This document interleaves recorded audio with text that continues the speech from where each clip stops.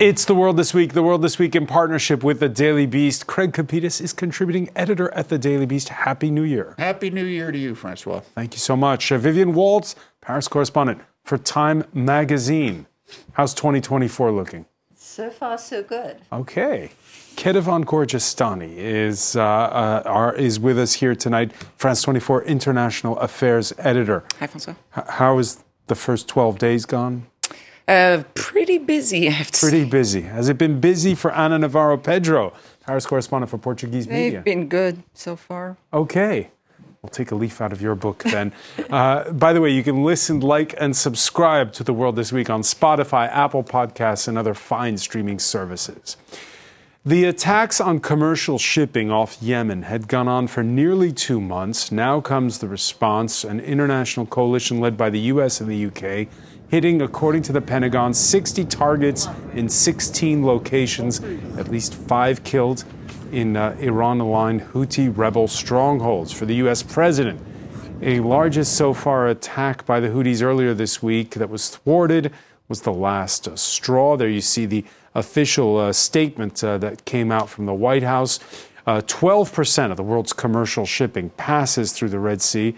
The militia group, which since November 18th, in solidarity, it says, with the Palestinian cause, has been launching those attacks, saying it will not back down. The Yemeni armed forces confirmed that they will continue to prevent Israeli ships going to the ports of occupied Palestine from navigating in the Arab and Red Seas. Vivian Walt, we've been seeing that it's been disrupting shipping. We've been seeing how this has been sort of peripheral issue to the Israel-Gaza war. Is it peripheral now? No, certainly not.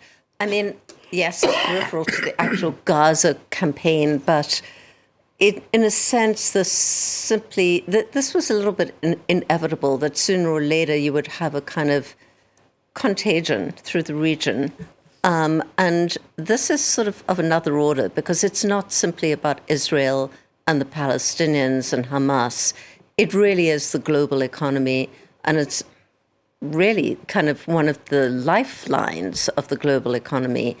You have already a huge impact on price increases. The oil is going up.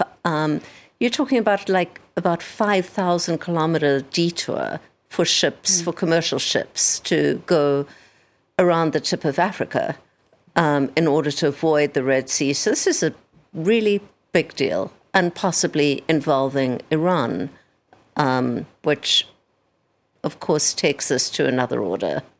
It's the question of how much are countries like Iran, the United States, dial this up, Ana Navarro-Pedro?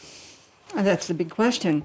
Just to follow up on something you said, some shipping companies were putting on their, you have radar for all the boats or the vessels on the sea, and they've put up these signs not related to Israel, not going for Israel or not related to Israel, in order not to be attacked.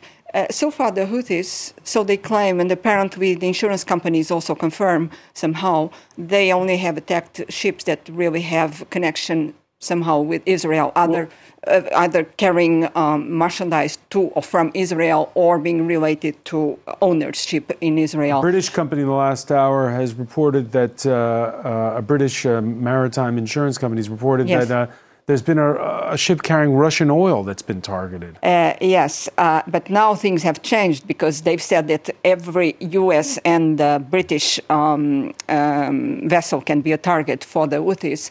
But is Iran really behind everything they are doing? Are they really the ones holding the puppets and pulling the strings? Probably not the whole way. It's too early for us. We are not there. I'm not there, so I'm not interviewing people. And even if I were, I don't think I could have the whole truth. I think none of us could have the whole truth. But I think the situation is a bit more complex than, just putting it in black and white. One side is totally wrong. The other side is totally good. Kedevan, we spoke to one Iran scholar earlier who was saying how, one Yemen scholar earlier, who said that the Houthis do not, in this instance, take their marching orders from Tehran necessarily, and that they've had a long-standing policy of solidarity with the Palestinians and of being very militant about it.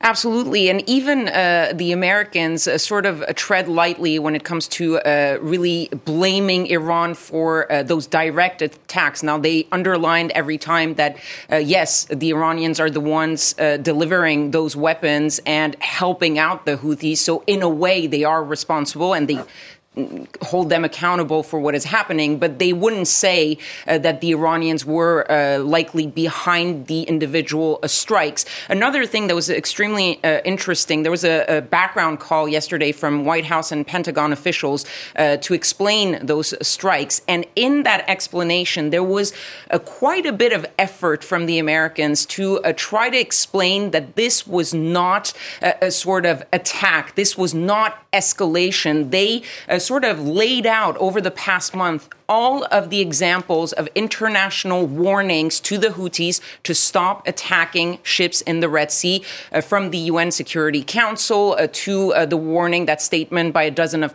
countries, to the operation in the Red Sea, all of the events where they were telling the Houthis, you need to stop, otherwise there will be consequences, to eventually get to the point where we told them to stop, they didn't, and we retaliated, but they really tried to separate that and to show this as a sort of defense mechanism rather than something where they are trying to escalate what is happening, even though the result might be escalation. Yeah, and we're going to have the UN Security Council talking about it. And countries like Iran itself have had muted reactions, relatively muted, warning that this will only heighten tensions, but not going beyond that. Among those critical of the overnight strikes, NATO member Turkey, whose president denounces what he calls a disproportionate use of force. Ve Yemen Husilerle şu anda by using all of its force, Yemen's Houthis are saying they're giving and will give the necessary response in the region to America and England. They are saying that there is no room for the slightest lethargy here. At the moment, we are receiving different news from very different channels. And we are hearing from various channels that the Houthis are mounting a very successful defense, giving a successful response to America and England. Çok başarılı savunmalar yaptığını, başarılı cevaplar verdiğini farklı kanallardan alıyoruz. Kapitas, it kind of surprising to hear it stated that bluntly, that effectively it sounds a bit like an endorsement there from Turkey's president. Yeah, if the same thing was going on in the Bosphorus or the Dardanelles, old tie-up wouldn't be sounding like a member of Houthi and the Blowfish there. Look, you know, they might... I saw that interview with your Yemen scholar. Yeah, well, they're certainly getting their guns and ammo from the Iranians. The Iranians are into this up to their neck, and it's the Russians as well. And the arithmetic of this is quite simple. The Iranians and the Russians don't care. They want to see dead bodies. Really? Yes, they do like causing mischief. Have you seen what's going on in Ukraine lately? So they're going to keep causing problems there. And what's the West going to do? You're going to turn the place into a parking lot? I mean, this is what it's come down to. We have been having this discussion in this region. I mean, it's been going on since the Old Testament, quite frankly. Okay? And remember, the only way you can defeat the Philistines is with the jawbone of an ass, but that doesn't work anymore because they tried that with Netanyahu, and that certainly didn't work. Okay? So this is going to go on. It's moving towards a full tilt boogie global war here. Well, they're trying to knock off global trade. And Navarro Pedro. Let's also see, maybe we don't believe in coincidences in our profession, but there is something in the timeline of what is happening in the last 24 hours. It's fun, it's weird. There was this oil tanker called St. Nicholas was arraigned or seized by Iran. He was transporting oil from Iraq to Turkey, actually. And to Turkey. That's an important point. Important point. Few hours just like 2 or 3 hours after that, there was this emergency meeting called by British Prime Minister, and it was the beginning. Everybody went on to say that they were going to attack Yemen, which is funny in military operations to tell beforehand what you are going to do. But that's a new thing this century. Remember that this vessel was at the center of a war between the United States and Iran a few years ago. This vessel, back in April. They were just back in April. It was 23 or 22. I think it was 2023. Sorry. Yeah. So he was carrying Iranian oil, apparently. The United States seized the ship and took the oil.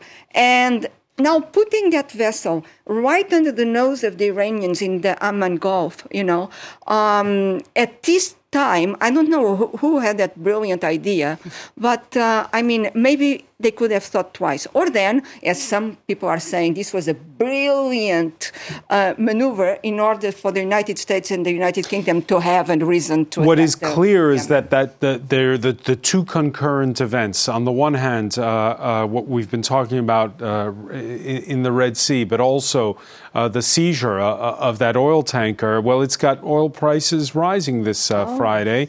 Thursday's incident took place close to the Strait of Hormuz between Oman and Iran. Tankers have changed course, reportedly. Meanwhile, you have, again, it comes back to what we were saying at the outset, electric car maker Tesla saying it has to shut a factory outside Berlin for a few weeks because there's a supply chain problem. And you can see on this map what that supply chain problem is, Vivian Walt. Yeah, absolutely. I mean, you have... this will add weeks to the supply chain of any products, and we get most of them from the source countries there in Asia. But I just wanted to say in that respect, what Craig was saying, I kind of agree that, you don't have to have Iran lobbing missiles for this to be absolutely in Iran's interest. In fact, Iran, I think, is playing it brilliantly. They're supposedly staying out of it, but they have all their well-armed proxies who know exactly what to do. So even without them directing things day by day, they're deeply implicated in all of this. And of course, also have a motivation to see oil prices rise. And there's another Iran-backed group that's been in the headlines this week, this time at Israel's border. Senior Hezbollah commander Wissam Tawil killed in South Lebanon by an Israeli strike. Here you see images of his Tuesday funeral. Tensions there, too, have spiked. Kedevan Gorjestani. Again, there's sort of the hand of Iran each time, but it's not the center, of course, of what the focus is, which is Israel's war with Gaza.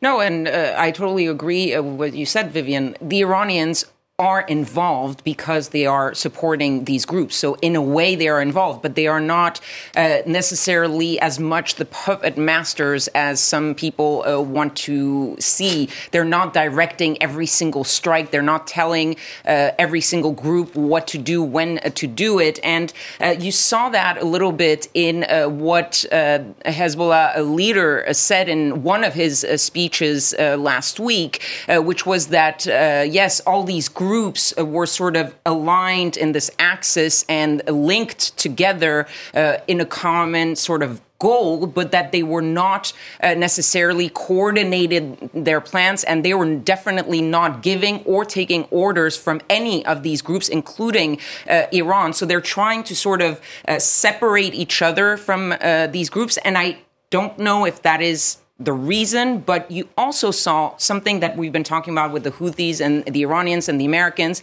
coming from Hezbollah. We've also seen them saying there will be retaliation for killing our members. The consequences will be dire. You're going to see. We haven't really seen a huge change in the level of violence across the border. It got tense in the middle of the week, and now it's... And then it's boiling.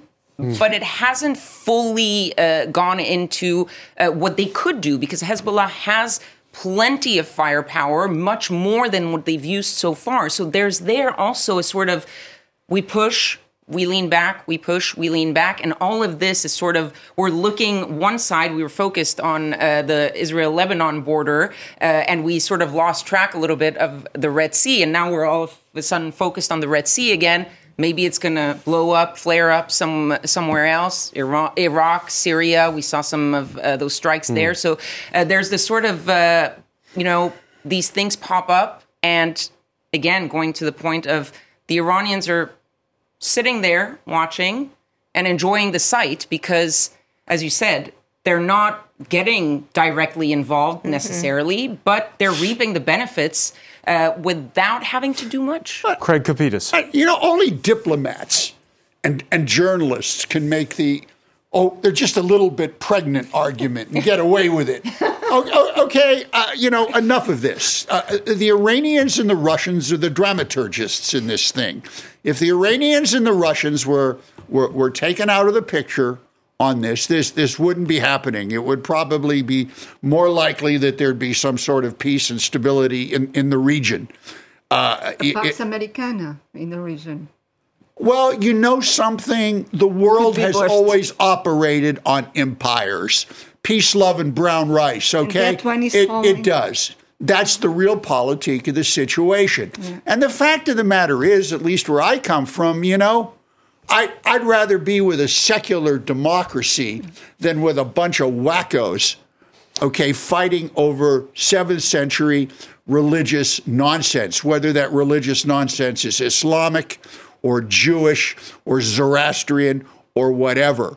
But what is getting tiresome, and I think the world is getting tired of it, certainly the American public and the Western public, is this, they're just a little bit pregnant. Oh, the Iranians didn't do anything last week, so we could be okay. They're into this up to their necks, and they have been for decades. Ana Navarro Pedro. The thing is that the problem is that if they are totally pregnant, to use your expression, if they are up to this in the neck, is because the current analysis is the American empire is going down. And so this is the time where everybody attacks. Of course, there's another protagonist. And that's when world wars happen. Read the Guns of August. Okay, exactly. This is totally on the when same they happen. page. All right, there's another protagonist in all this, and that's Israel, which is having its day in court over the war in Gaza. South Africa, a fellow member of the 1948 Genocide Convention, lodging the charge that with more than 23,000 killed since October the 7th in the Gaza Strip after that surprise attack by Hamas. Israel's campaign has aimed to bring about, quote, the total destruction of Gaza's population. South Africa unequivocally condemned the targeting of civilians by Hamas. That said, no armed attack on a state territory, no matter how serious, even an attack involving atrocity crimes, can provide any justification for or defense to breaches to the convention, whether as a matter of law or morality. Israel's response to the 7th of October 2023 attack has crossed this line. Vivian Waltz, is this a debate society discussion, or does this matter, what's happening before the International Court of Justice? I think in some ways it certainly matters. Firstly, let's just look at the kind of historical, importance of this. You have South Africa, 30 years after the end of apartheid, and it really was forged on a concept of transitional justice, truth and reconciliation. They invented it practically. So for them, it's a really big moment. And if you read the South African papers today, there's just this astonishing amount of national pride at being, at taking this to the International Court of Justice. The real problem, I think, of both sides is proof. And, the Genocide Convention it rests on a principle of intent. And for South Africa, they have to prove that Israel intended genocide, not just that they're killing way more civilians than they ought to do, and that they have extremists in their cabinet that essentially spout genocidal statements. But they have to prove that the military campaign is intended to be a genocidal one. And I think South Africa has an uphill battle trying to prove that. All right. This Friday was Israel's turn to respond. The Deputy Attorney General, Gilad Noam, acknowledging the tragic consequences for civilians on both sides, but denying intent to kill all the Palestinians and dismissing the failure to address Hamas's own charter, which calls for the destruction of Israel. Ultimately, entertaining the applicant's request will not strengthen the commitment to prevent and punish genocide, but weaken it.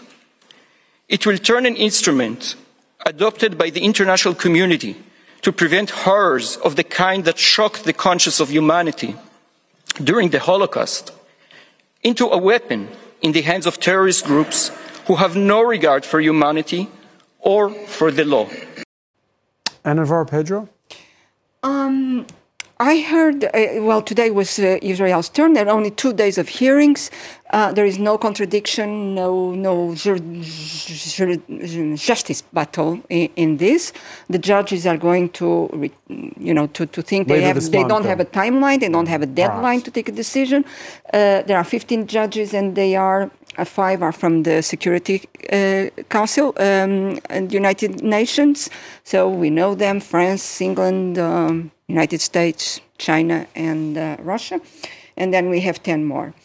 But the thing is, I heard how they constructed their case in the South Africans, and it was not bad at all. Because it's the first time jurists are saying, this is the first time there are some proof for the ones who are accusing a country or a government of genocide, that there is some proof of some intent. And so they brought up all the declarations from Netanyahu, from ministers, from generals or from army officers, from parliamentarians, deputies, etc., which are also angry declarations and which are also revenge declarations, but there is definitely in what they put next to each other on that court of justice, there are all the time this line of erasing Gaza, erasing Gazians, and destroying. But there's not premeditation. It was Hamas who attacked. That is the point. I mean, but now if you say it beforehand, if you are saying it now and carrying on military operations afterwards, is this a point of case or not? Kedvan Gorgistani? There's another point, because the whole question of whether it's a genocide or not, that is likely going to take years to figure out. But there is an underlying more concrete and more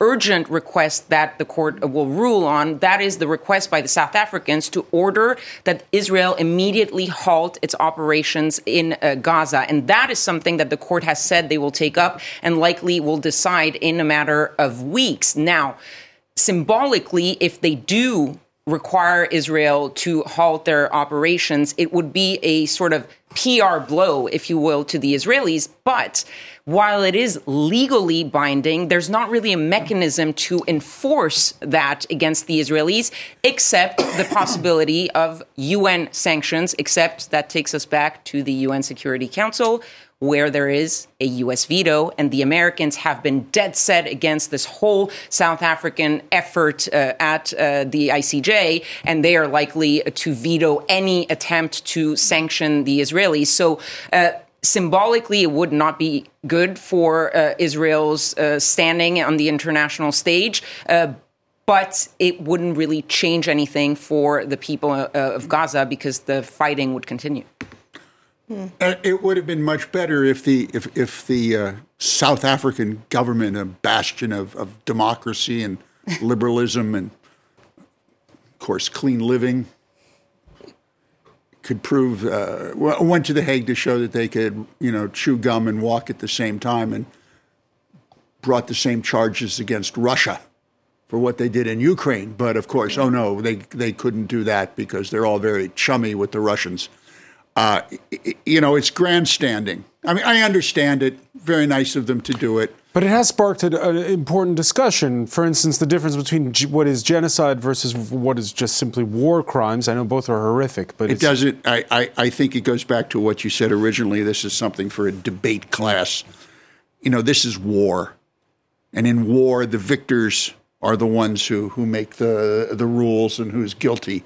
I just do think, however, that it nonetheless kind of ratchets up the pressure a little bit, especially on the U.S. I mean, you have Blinken the very same day in the Middle East. And he's trying to thread this needle, which is getting kind of narrower and narrower. What's he going to do? This is what I don't understand.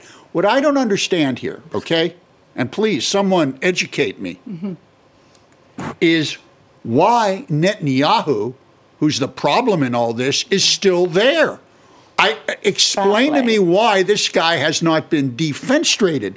I mean, I'm going to miss how his smile lights up every room he walks into, but this is where the problem is. The problem is not in The Hague. The problem is not in all this debate society stuff. The problem is Benjamin Netanyahu, who's just as bad as the friggin' mullahs in this instance. But I think it goes back to what I was saying, is that the U.S. is trying to basically have it both ways. Keep the government kind of stable there, tell them that they back them totally, but it's an independent state. Are you saying Israel's the 51st state? We'll see. I mean, this is what I don't get. Why is he there? Someone call us. Why? Let's do another debate. Why that question? Why is he still there? Much more we could say on this. We'll move on for now because it's been a busy week here domestically. Remember when Emmanuel Macron ran for president at 39? Now in his term-limited second mandate, without a majority in parliament, with polling stuck in the doldrums, he's gone and appointed France's youngest ever prime minister, Gabriel Attal, taking the reins from the technocratic Elisabeth Borne. In her 20 months on the job, she dutifully pushed through unpopular pension and immigration reforms. Enter the 34-year-old Attal, whose political rise has been meteoric.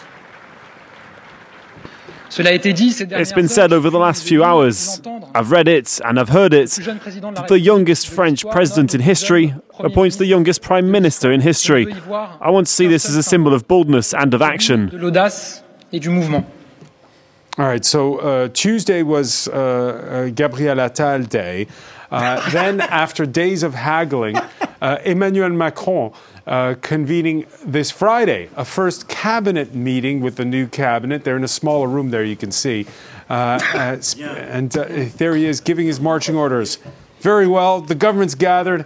Let's get to work. Vivian Walt, is this Gabriel Attal? Again, it's the question we ask each time there's a new prime minister. He may be 34, but is he the prime minister or the chief of staff? Well, there he is at the table with these, with his cabinet, most of whom are old enough to be his mothers and fathers.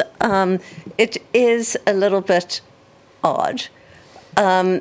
Then again, he's a breath of fresh air. He's new energy. He's, new blood. Maybe he's not a new face anymore. I mean, he's certainly not a new face. Been, for the last 6, close to 7 years, a mainstay of every government. And I'm sure 2 days into the job, he's really greatly missing his old job as Minister of Education. I mean, what a terrible job to have.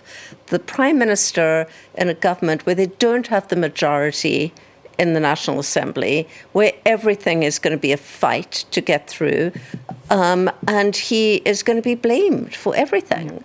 So, whereas like everybody says, he's obviously the successor to Macron, he could find this as a real kind of negative in the end. Exactly. Right. And speaking of youth, the new government also including the youngest foreign minister in living memory, Stéphane Séjourné, who, by the way, was in a civil union with the new prime minister. We have the first openly gay prime minister of France. And so he's off to Ukraine on Saturday. Your thoughts on this cabinet with there's these youthful figures? There is this youthful nomination. There is something weird. I mean, I don't know if in Portugal the prime minister had designed his partner to be Minister of Foreign Affairs. That would be a scandal. It's his former partner. Former partner, yeah. Apparently they're on good terms. That's what they say. It's former. We don't know. Anyway, it would be a scandal. Even if he's the most competent person for the job, that would be a scandal at home. But maybe we are old-fashioned and old school. Are you suggesting that the French press isn't talking about it enough? The press is not talking about it. But on the other hand, the thing is he good for the job? I mean, he just left. There are going to be elections. He was heading the Renew party at European Parliament, and he just left right before a big battle for elections in European Parliament. So that is not a very good sign neither. But let's wait and see. This is a very weird choice of people anyway in France these days. Very weird choice. Ketevan Gorgestani. I think this new government, when you look at it, first of all, it was supposed to be a reshuffle. You're seeing a lot of the same faces. Now, we talked about some of the new ones, but you have Bruno Le Maire is still there, Gérald Darmanin is still there, Dupond-Moretti, the justice minister, is still there. And there are three things that are very clear in this government that were sort of the focus of the previous governments of Emmanuel Macron.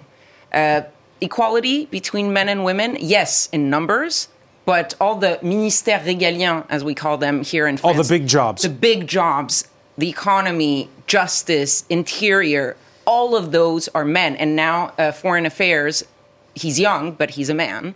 So white men. White men also. So gone is the parité for the women. And the women are put back into the ministries that often are referred to as the gendered ministries, where you see women usually. Health, education, culture. So that's gone.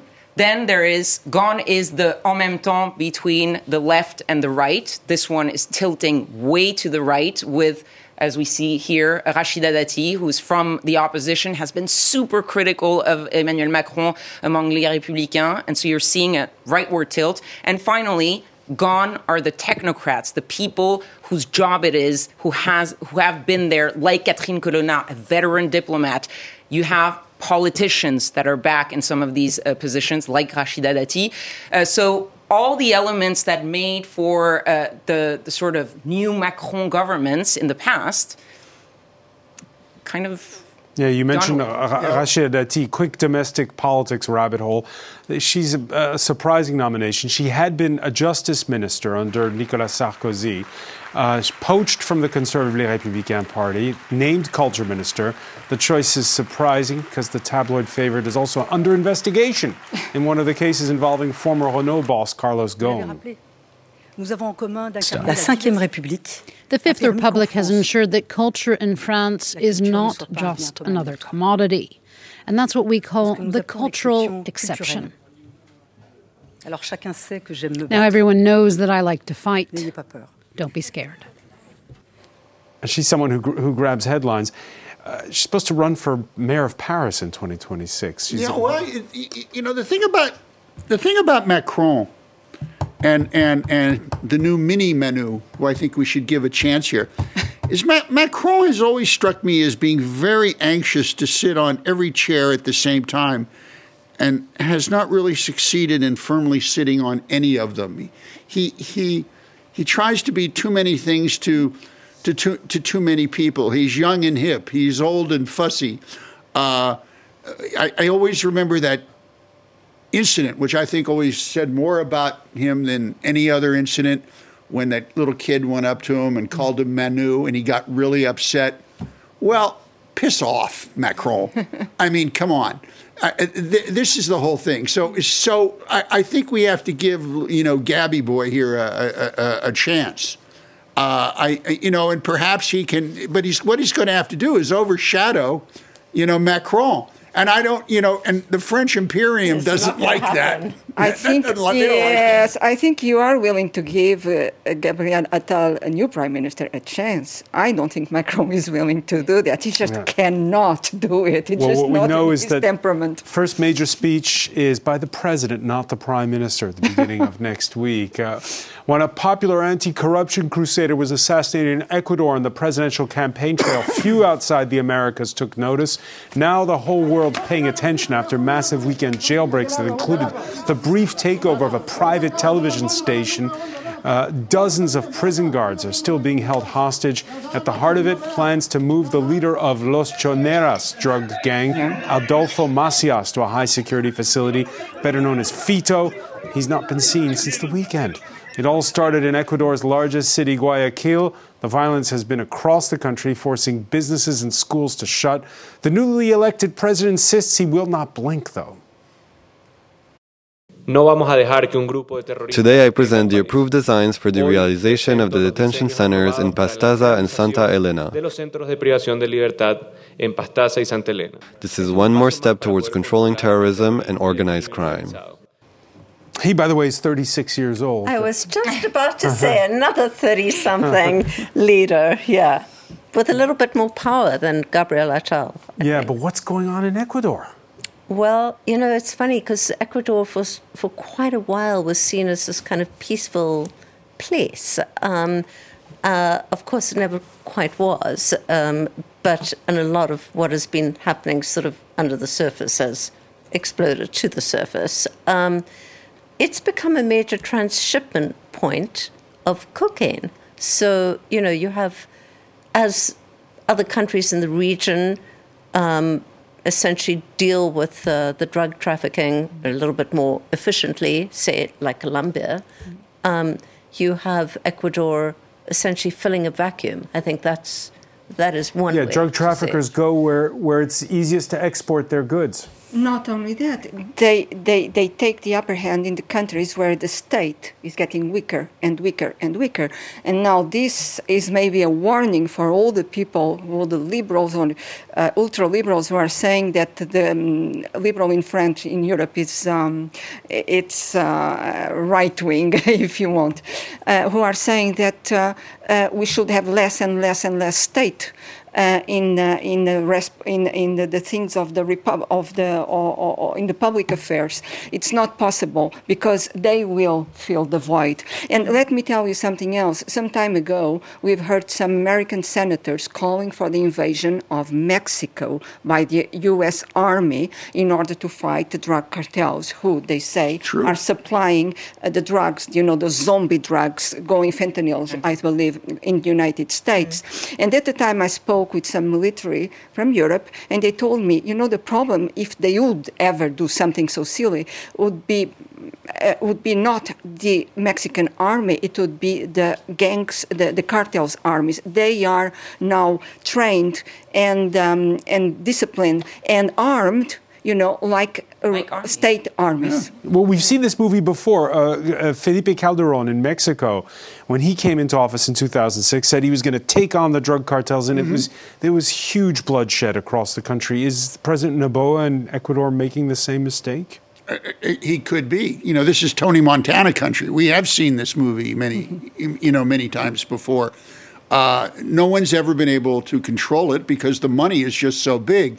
And Anna's right, the amount of weaponry, the sophisticated weaponry these drug cartels have now, and the feckless ability of any government to take these people out, you know, because they act with impunity. This is the whole thing. And the Mexican government has been proven to be corrupt. How many dead journalists have we seen down there who have pointed this out and have ended up under garbage cans on the streets? Perhaps this young guy in Ecuador can do something about it, but he's got to come down hard on these guys.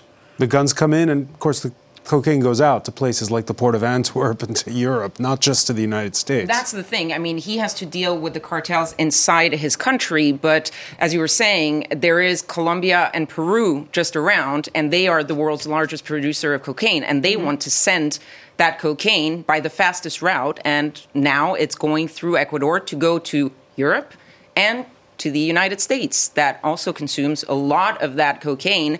And so you're seeing him trying, I mean, does he have a choice besides saying we're going to crack down and go full force on the cartels? Probably not. The Americans are dispatching top officials to Ecuador in the coming days to try to figure out how they can help in this new war on drugs. We've heard that, also that expression before, because they see also that they need to help the countries and the leaders who are trying to do something succeed. Otherwise, he's going to be taken over the same way other countries Which have. they've been trying to do since the 1970s. Well, but, Not successfully, but- I'm wondering, will the cocaine be able to transit the Suez Canal and the Red Sea, and the Straits of Hormuz? Going full circle there. These are questions. Well, thankfully no one was hurt, but after tragedies that befell the models of the 777, the earlier ones, Boeing's got explaining to do about the fuselage door that flew off an Alaska Airways flight shortly after takeoff from Portland, Oregon. The plane turned back, and after several days, the door was eventually recovered. I got a call from a friend of mine yesterday late afternoon suggesting that I check my backyard because people were still looking for the door and it hadn't been found yet. And I thought, yeah, sure. It's not very likely that it's in my backyard, so I didn't do anything for a while. But I finished my preparations for the week and I thought, well, okay, I should go out and check. And sure enough, it was in Bob's backyard. The aviation industry is really pretty bizarre.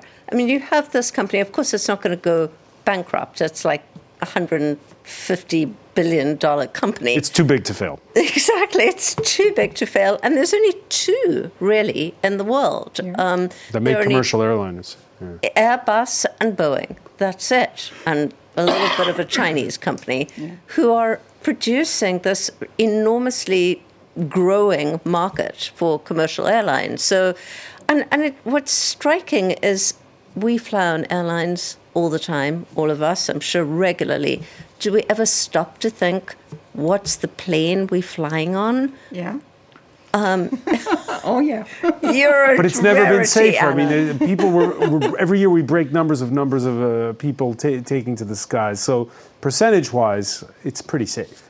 Of course. It's probably by far the safest way to travel, but it's pretty spectacular when it fails. Yeah. Craig Kapitas, one of the problems at Boeing is they were based in Seattle, and there seems to have been over the year, this drift away from, Ana Navarro-Pedro was talking about this push towards neoliberalism.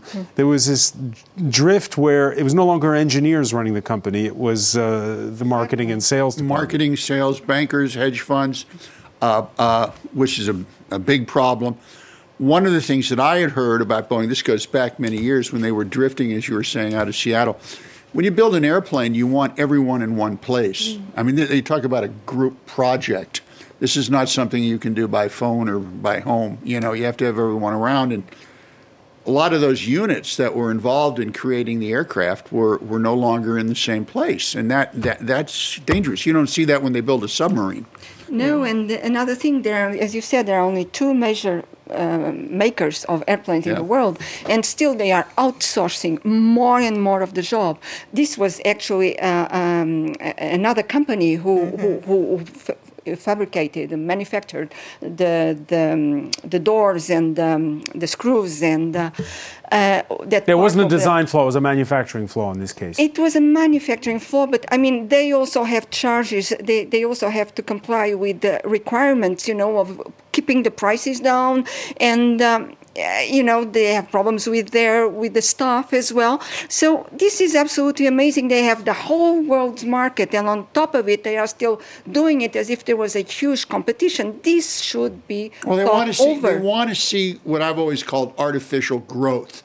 They say, well, if we have to have, I'm just taking a number out of the sky, we have to have 10% growth every year. Yeah. Well, what's wrong with 3%? If you're growth? Because they got to pay off these shareholders and stockholders. And money, power, greed, and it just doesn't work when you're dealing with people's By the way, lives. Ketevan Gorjestani, most impressive, it wasn't just a door, there was headrests and stuff, was an iPhone that was still working that fell out of the sky. One man going about his walk found it. It was on. He turned off the airplane mode and deduced by the messages that this was a passenger on board that flight. We're sort of laughing about it because nothing really bad happened, and we can talk about these things. But if that door had flown off at a much higher altitude, we would be talking probably about a few deaths at least.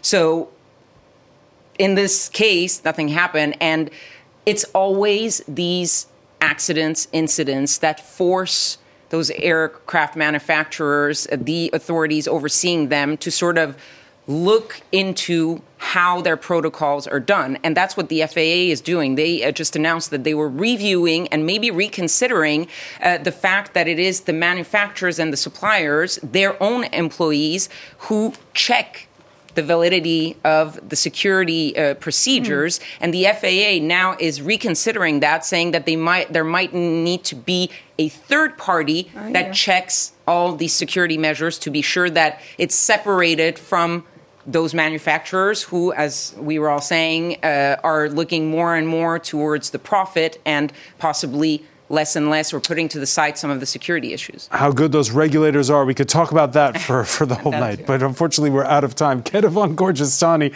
I want to thank you. I want to thank as well Craig Capitas, Vivian Walt, Anna Navarro-Pedro. Thank you for being with us here in The World This Week.